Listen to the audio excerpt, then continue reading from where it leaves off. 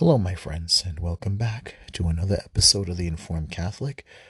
My name is Ned Jabbar, and this is going to be episode 84. And we're going to do the Monday for the fourth week of Ordinary Time. Monday, the fourth week of Ordinary Time. So if you like what I do and you think I'm doing a good job, please subscribe and share. It would be a great help. So let's begin with the act of contrition. In the name of the Father, Son, and Holy Spirit, I confess to Almighty God and to you, my brothers and sisters, that I have greatly sinned in my thoughts and in my words, and what I have done and what I have failed to do. Through my fault, through my most grievous fault. Therefore, I ask Blessed Mary, ever Virgin, and all the angels and saints, and you, my brothers and sisters, to pray with me to the Lord our God. May Almighty God have mercy on us, forgive us our sins, and bring us to everlasting life. Amen. Kyrie eleison, Kyrie eleison, Kyrie eleison. Christe eleison, Christe eleison, Christe eleison. Kyrie eleison, Kyrie eleison, Kyrie eleison. Lord have mercy, Lord have mercy, Lord have mercy. Christ have mercy, Christ have mercy, Christ have mercy. Lord have mercy, Lord have mercy, Lord have mercy. Holy Mary, Mother of God, pray for us. Saint Joseph, guardian of the Church, guardian of families, and terror of demons, pray for us. Saint Peter, Apostle, pray for us. Saint Paul the Apostle, pray for us. Saint John the Apostle, pray for us. Saint John the Baptist, pray for us. Saint Mary Magdalene, pray for us. Saint Athanasius, pray for us. Saint Ambrose, pray for us. Saint Augustine, pray for us. Saint Jerome, pray for us. Saint Thomas Aquinas, pray for us. Saint Thomas More, pray for us. Saint John Fisher, pray for us. And Saint Michael the Archangel, pray for us and defend us from evil. In the name of the Father, Son, and Holy Spirit. Amen. Okay, so now we're in the fourth week of Ordinary Time. We're moving quite along. And, one of the beautiful things about the Catholic faith is that we have this rich deposit of the faith. And we have the magisterium, which is the teaching office of the Church that helps us interpret Scripture. I've been reading the Catechism lately, as you can tell. We also have all the people like Saint Athanasius. We have the apostles. We have Saint Peter, Saint Paul, Saint John, who received the faith from our Lord, and the time that they spent with him, and also the Holy Spirit, which guides the Church, the magisterium, the Church, and all the faithful with sacred Scripture and sacred tradition. Now, the sacred tradition is apart from local traditions, which can change, that is local traditions within the area, culture of particular people, and it can change. Now, sacred tradition doesn't change. The Holy Spirit is the one who guides us through. It reveals, unveils to us what's already there, like, say, a doctrine basically teaching. Dogma, which is affirmative faith, which is a dogma that must be acknowledged, say, like the Immaculate Conception is a dogma of faith. The two natures of Christ, human and divine, that can't change. It's part of the faith. These are things that help us to grow intimately with the faith. We have like the sacraments. We have the liturgy. We have the most important of all sacraments, which is the Eucharist, the body and blood of Christ. All these things help us to grow in our faith, and it's important. So let's look at the entrance. One of the Brooklyn sounds. Welcome to the Brooklyn sounds of my neighborhood. Okay, all right. Entrance antiphon is from Psalm 31. Now to cause this very loud cars cause horns to go off. All right, let's just continue. Psalm 31. As for me, I trust in the Lord. Let me be glad and rejoice in your mercy, for you have seen my affliction. Isn't that beautiful? As for me, I trust in the Lord. Let me be glad and rejoice in your mercy, for you have seen my affliction. God sees our sufferings, what we're going through. All right, so let's begin with the first reading. Okay, so first reading is from Isaiah 65:17-21. No longer shall the sound of weeping or the sound of crying be heard. A reading from the book of the prophet Isaiah. Thus says the Lord, Lo, I am about to create a new heavens. I'm about to create a new heavens and new earth. The things of the past shall not be remembered or come to mind. Instead, there shall always be rejoicing and happiness in what I create. For I create Jerusalem to be a joy, and its people to be a delight. I will rejoice in Jerusalem and exult in my people. No longer shall the sound of weeping be heard there, or the sound of crying. No longer shall there be in it an infant who lives but a few days, or an old man who does not round out his full lifetime. He dies a mere youth who reaches but 100 years, and he who fails of 100 shall be thought accursed. They shall live in the houses they built and eat the fruit of the vineyards they plant. The word of the Lord. Thanks be to God. Let's read it one more time. Reading from the book of the prophet Isaiah, chapter 65, starting from verse 17-21. Thus says the Lord, Lo, I am about to create a new heavens and new earth. The things of the past shall not be remembered or come to mind. Instead, there shall always be rejoicing and happiness in what I create. For I create Jerusalem to be a joy, and its people to be a delight. I will rejoice in Jerusalem and exult in my people. No longer shall the sound of weeping be heard there, or the sound of crying. No longer shall there be in it an infant who lives but a few days, or an old man who does not round out his full lifetime. He dies a mere youth who reaches but 100 years, and he who fails of 100 shall be thought accursed. They shall live in the houses they built and eat the fruit of the vineyards they plant. The word of the Lord. Thanks be to God. All right. Our psalm is going to be Psalm 30. And the responsorial is going to be, I will praise you, Lord, for you have rescued me. I will praise you, Lord, for you have rescued me. I will praise you, Lord, for you have rescued me. I will extol you, O Lord, for you drew me clear and did not let my enemies rejoice over me. O Lord, you brought me up from another world. You preserved me from among those going down into the pit. I will praise you, Lord, for you have rescued me.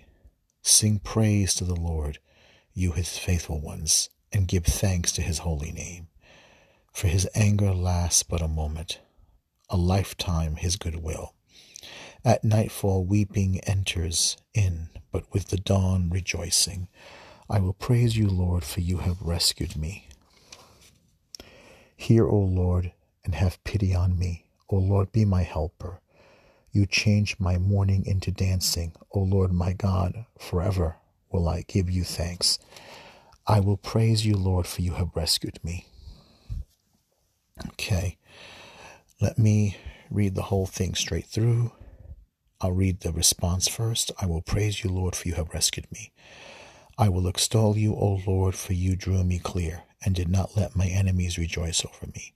O Lord, you brought me up from the netherworld. You preserved me from among those going down into the pit. Sing praise to the Lord, his faithful ones, and give thanks to his holy name. For his anger lasts but a moment, a lifetime his goodwill. At nightfall weeping enters in, but with the dawn rejoicing. Hear, O Lord, and have pity on me. O Lord, be my helper. You change my mourning into dancing. O Lord, my God, forever will I give you thanks. I will praise you, Lord, for you have rescued me. All right. The verse before the Gospel is from Amos chapter 5, verse 14. Seek good and not evil, so that you may live, and the Lord will be with you. Seek good and not evil, so that you may live, and the Lord will be with you. All right, a reading from the Holy Gospel according to St. John, chapter 4, verse 43 to 54. Go, your son will live. A reading from the Holy Gospel according to St. John. Glory to you, Lord Jesus.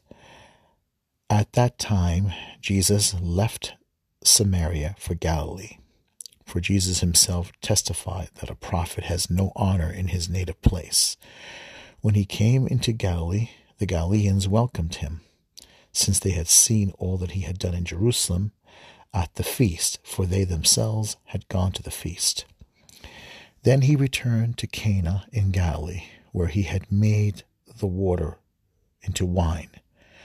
Now there was a royal official whose son was ill in Capernaum. When he heard that Jesus had arrived in Galilee from Judea, he went to him and asked him to come down and heal his son, who was near death. Jesus said to him, "Unless you people see signs and wonders, you will not believe." The royal official said to him, "Sir, come down before my child dies." Jesus said to him, "You may go, your son will live." The man believed what Jesus said to him and left.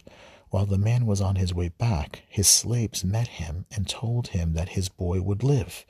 He asked them then when he began to recover. They told him the fever left him yesterday about 1 in the afternoon.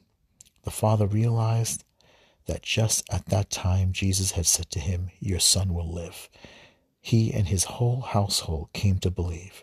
Now this was the second sign Jesus did when he came to Galilee from Judea. Okay, let's read it one more time. A reading from the Holy Gospel according to St. John, chapter 4, verse 43 to 54.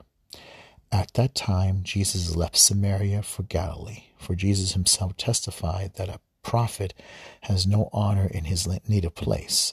When he came into Galilee, the Galileans welcomed him. And since they had seen all that he had done in Jerusalem at the feast, for they themselves had gone to the feast. When he returned to Cana in Galilee, where he had made the water into wine, now there was a royal official whose son was ill in Capernaum. When he had heard that Jesus had arrived in Galilee from Judea, he went to him and asked him to come down and heal his son, who was near death.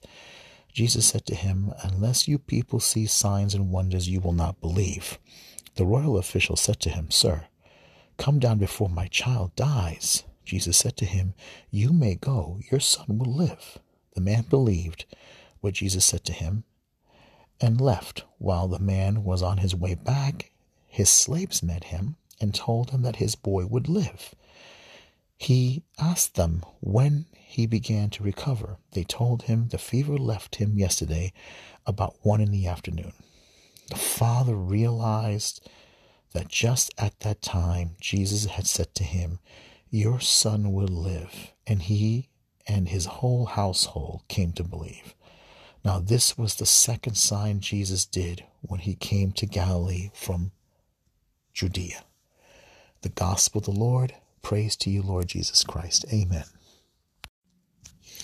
All right, so now that we've read all the readings for Monday, What did you notice about Isaiah that caught your attention? Did you notice something familiar about the opening chapter? Well, let me help. I mean, in case some of you are not, I mean, I'm not trying to be what do you call kind of like an instructor, but I'm sure you probably heard these words. Then I saw a new heaven and a new earth, for the first heaven and the first earth had passed away, and the sea was no more. And I saw the holy city, New Jerusalem, coming down out of heaven from God, prepared as a bride adorned for her husband. And I heard a great voice from the throne saying, "Behold, the dwelling of God is with men." Okay, so now I'll go back and I'll read Isaiah, and you'll see. Thus says the Lord, "Lo, I am about to create new heavens and new earth. The things of the past shall not be remembered or come to mind. Instead, there shall always be rejoicing and happiness in what I create. For I create Jerusalem to be a joy, and its people to be a delight. I will rejoice in Jerusalem and exult in my people. No longer shall the sound of weeping be heard there, or the sound of crying. No longer shall there be in it an infant who lives but a few days." A little different, but it's very similar. You see the similarity. That was the book of Revelation. That's what we call it, Revelation, not Revelations. Or the Apocalypse, near the end. That was in the end of the book of the Apocalypse. So you see the similarity. Even though it's not part of today's readings, but you can see the similarity. You can't help but notice the similarity there. And the familiarity with Scripture, when you get to know it, because obviously that was always God's plan, to create a new heaven and a new earth through Jesus Christ. And in the end, what it says, the dwelling of God is with men. Well, that already has happened in what we call the incarnation, the Word becoming flesh. Jesus Christ, the second person of the Trinity, is already the Word among us, God in the flesh. All that has already taken place. Now,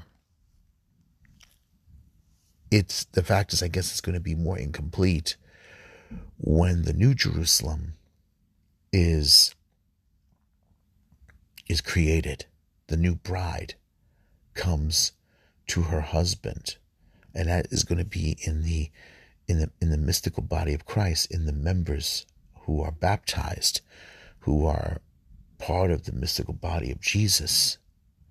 When the New Jerusalem finally starts to take form, and that's going to be a mystery. But they often say that the church herself has to go through a final trial, a final passion. And that's going to be interesting to see how that's going to take shape, because it's probably going to be through the final trial is obviously going to be a persecution near to the point of death. And they often say, it often says in the catechism, in parts, I don't have it with me right now, that when the church finally, I guess you can say, is persecuted, when the mystery of the Antichrist will make its appearance, and then the church is forced to confront what's like a new cult, a new religion, which it doesn't surprise me, because I think that's eventually going to happen, because human beings have a tendency, like we always say, man is a religious being, and this new cult eventually will force the church to stand up to defend the gospel that is of her bridegroom. It's obvious it's going to happen eventually, because human beings have a tendency always to think that they find a solution to man's problems. And that solution eventually, yes, it will be in a new cult, a new religion, a false gospel. I mean, I hate to say it, but some of the signs are showing in the church today. Some of our leadership seem to be convinced that the gospel of Jesus is just not too much. They seem to be looking to find a solution in a trend or some new globalism, some new universalism, some new idea of man focusing on the material, the flesh, the sex, in nature, in the nature religion, in a global religion, in universalism, that all religions are the same. It's a frightening thought. And then here we have Psalm 30. I will praise you, Lord, for you have rescued me. I will extol you, O Lord, for you draw me clear, and did not let my enemies rejoice over me. O Lord, you brought me up from the netherworld. You preserved me from among those going down to the pit. Here it's speaking of the passion. It's speaking of burial. It's definitely speaking of the passion and burial of our Lord. Sing praise to the Lord, you his faithful ones, and give thanks to his holy name. For his anger lasts but a moment, a lifetime his goodwill. At nightfall weeping enters in, but with the dawn comes rejoicing. Yeah, that's because the next day our Lord raised, 3 days later, he's raised from the dead. Hear, O Lord, and have pity on me, O Lord, my helper. You change my mourning into dancing. O Lord, my God, forever will I give you thanks. It's definitely when the apostles found out in 3 days, they saw that Jesus is alive. Their mourning turned into rejoicing and dancing. Jesus is alive. And then, let's see, we go now to seek good and not evil so that you may live. The Lord will be with you.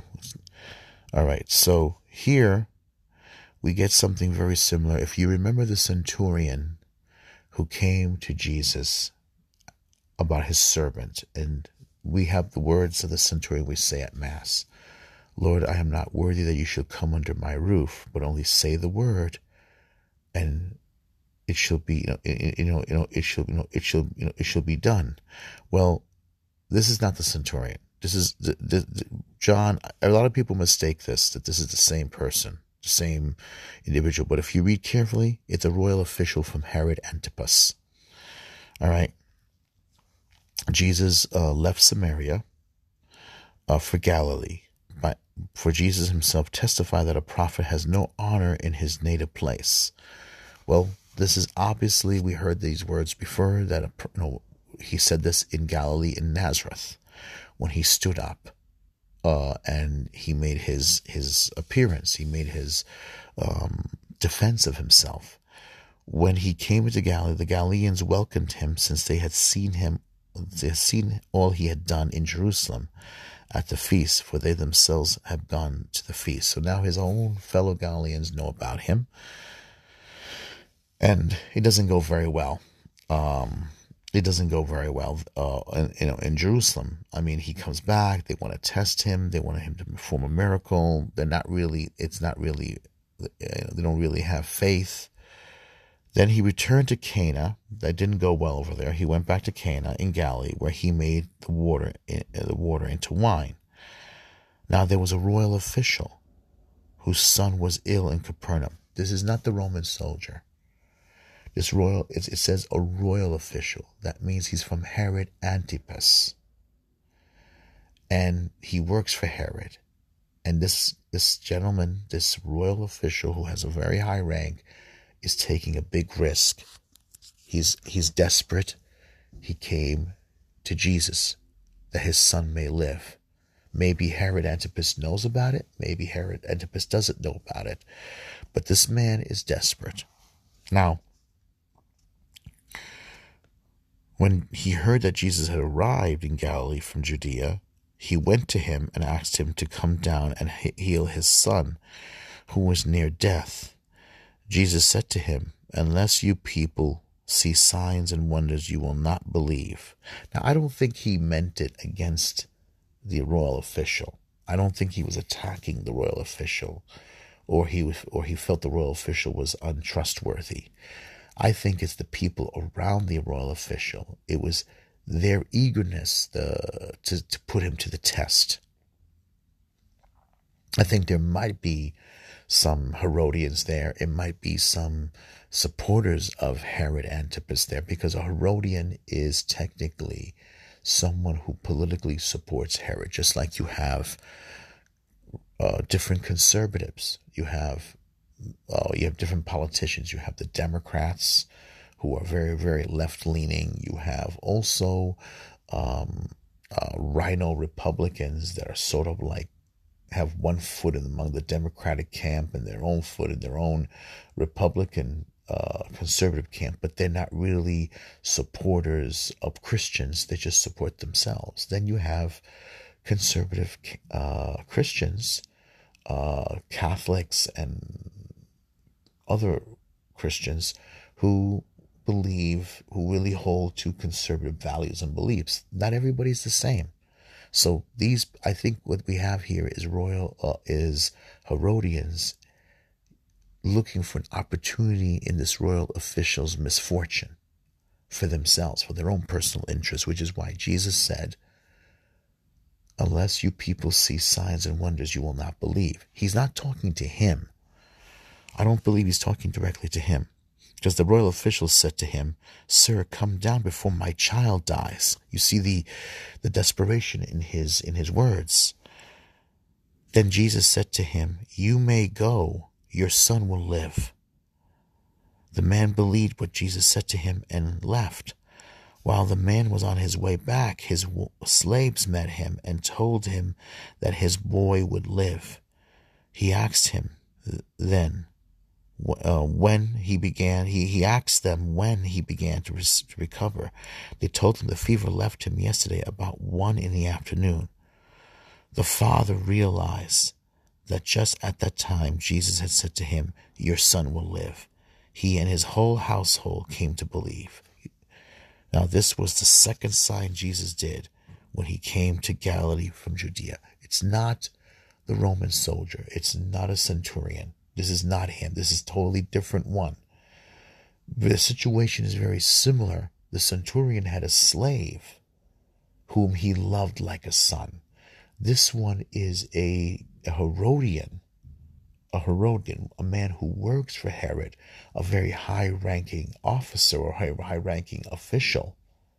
Very different, and you can see it. That's why a lot of people tend to get confused, because it has similar theme to it, but it's not. It's definitely a very different person, and definitely it goes to show you that even a person's politics a person can abandon their politics when they're desperate. When you have someone who loves you, and I don't think this person in any way was a bad person. I think because he worked for Herod didn't make him a bad person. That was his position. But this definitely changes things. It definitely got people talking. And I'm sure it got Herod Antipas talking. And maybe it got a lot of people in Herod's palace really questioning. Well, maybe what if this Jesus is the Messiah? Herod Antipas was curious about religion. He was one of those people that loves talking about religion, but would never make a move to believe. He was curious. He's a spectator, not a believer. There are a lot of people who like that. They love. No, he was more fascinated with Jesus' power than what Jesus is saying, than what Jesus means. And a lot of people are like that. You will bump into a lot of people like that who will go to witness a miracle, but never be able to hear what's being said. The word of God will never penetrate them. They love miracles. They love all they can think about. They think it's a magic trick. We saw that in Herod when he wanted Jesus to perform some miracles. He never heard us. That's why Jesus never spoke to him. He never opened his mouth and said one single thing to Herod. And Herod was very much angry because it would never make a difference what you say to Herod. That's why. Remember, Herod killed John the Baptist. He had John the Baptist executed. So, without getting into, like, say, details in the two natures of Jesus, Jesus himself was not going to compliment him. It's personal. Herod murdered his cousin. 2, he knows Herod never pays attention to what anyone says to him, a religious person. He doesn't care. He just wants to be entertained. So he's not going to entertain him. He kept quiet. Simple as that. That's the way it is with some people. With some people, you could perform 1,000 miracles and he will never understand the meaning of them. For the people, they understood the power, because the miracle for this man he was not looking for entertainment. He was looking for a solution to his son. He wanted to save his son's life. And he was willing to endanger himself. Out of desperation, he was willing to put his position in danger, to plead on the part of his son, to endanger his position. He was willing to embarrass, he didn't care if he embarrassed himself. He didn't care if everyone was talking. He was desperate. His son was dying. And Jesus was his last resort, his last solution, his only answer. And just like the Syro-Phoenician woman who came to Jesus when her daughter was possessed, just like the man, the head of the synagogue, whose little girl was dying, and she did die, and Jesus rose her from the dead and said the words in Aramaic, Talitha Kumi. Just like the man in the possessed man in the synagogue, or the man that his son was possessed, when after the transfiguration, Jesus came down the mountain with Peter, James, and John, and the man's son was possessed, and his son would throw him into the fire. These people were desperate for their children. They were not looking for entertainment. They were looking for a solution. They were looking to save their family. And that's what people have to understand. Miracles are not tricks. They're not parlor tricks. He's not David Copperfield. He is Jesus Christ. He is the Savior of the world. And that's what makes it important. We have to remember this. A lot of people don't comprehend this. A lot of people, when they think of Jesus, he performed the trick, the wine at Cana.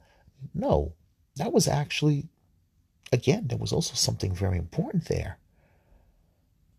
The wedding is a blessing. A wedding is the marriage feast is not just a marriage. It's not just a regular marriage. It's a blessing. It there's meaning to it. That couple was important to Mary, his mother. They were very important couples. Very important to her. She wanted their wedding blessed. This couple was very important to her. We know that because his mother came on their behalf interceding. Jesus never performs miracles for the sake of the miracle. There's always a deeper meaning to the miracle. Okay, there's always a deeper meaning for a miracle. Just like going, when he went and spoke to the Samaritan woman at the well, there was something very important there, very important meaning to it. Just like the multiplying of the loaves of fish. The first were 5 loaves, and then the second was 4 loaves. The first 5 represented with the 12 baskets that came afterward. After the 5 loaves represented the 5 books of Moses.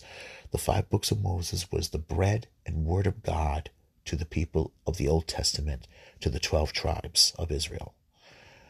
The 4 loaves and the seven baskets. The 4 loaves represented the 4 gospels, and the 7 basket represented the seven sacraments.